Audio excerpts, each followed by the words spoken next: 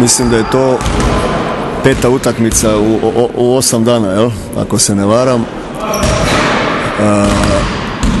Tako da, ali to nije izgovor, nego jednostavno imali smo sada 2 dana, čak dan više od Zvezde, jel? Koja je igrala juče. Uspjeli smo odmoriti par igrača protiv Šibenke, tako da izgovore nema. Derbi sam po sebi kaže sve. Moramo igrati jako fizički, nametnu se,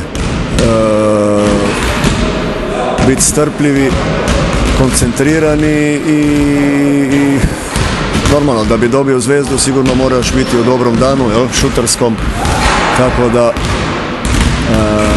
tako da ćemo napraviti sve tu utakmicu dobijemo. Opet, fale nam 2 igrača, jako bitna i to se sad pokazalo već u 2 utakmice.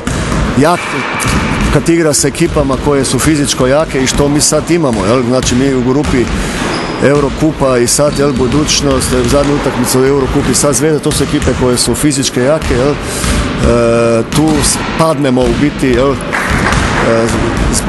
rekao bih zbog manjka, te neke ekstra energije koje nam ta Ramljak i Krušlin dala, i u odbrani i u skoku, i u napadu, tako da tu se poznaje ta razlika, ali šta je tu je, mi još uvijek imamo dobar širok izbor igrača, pa će oni koji su tu moraju dati ekstra više nešto i mislim da to ne bi smjelo biti problem protiv jedne Zvezde u Beogradu.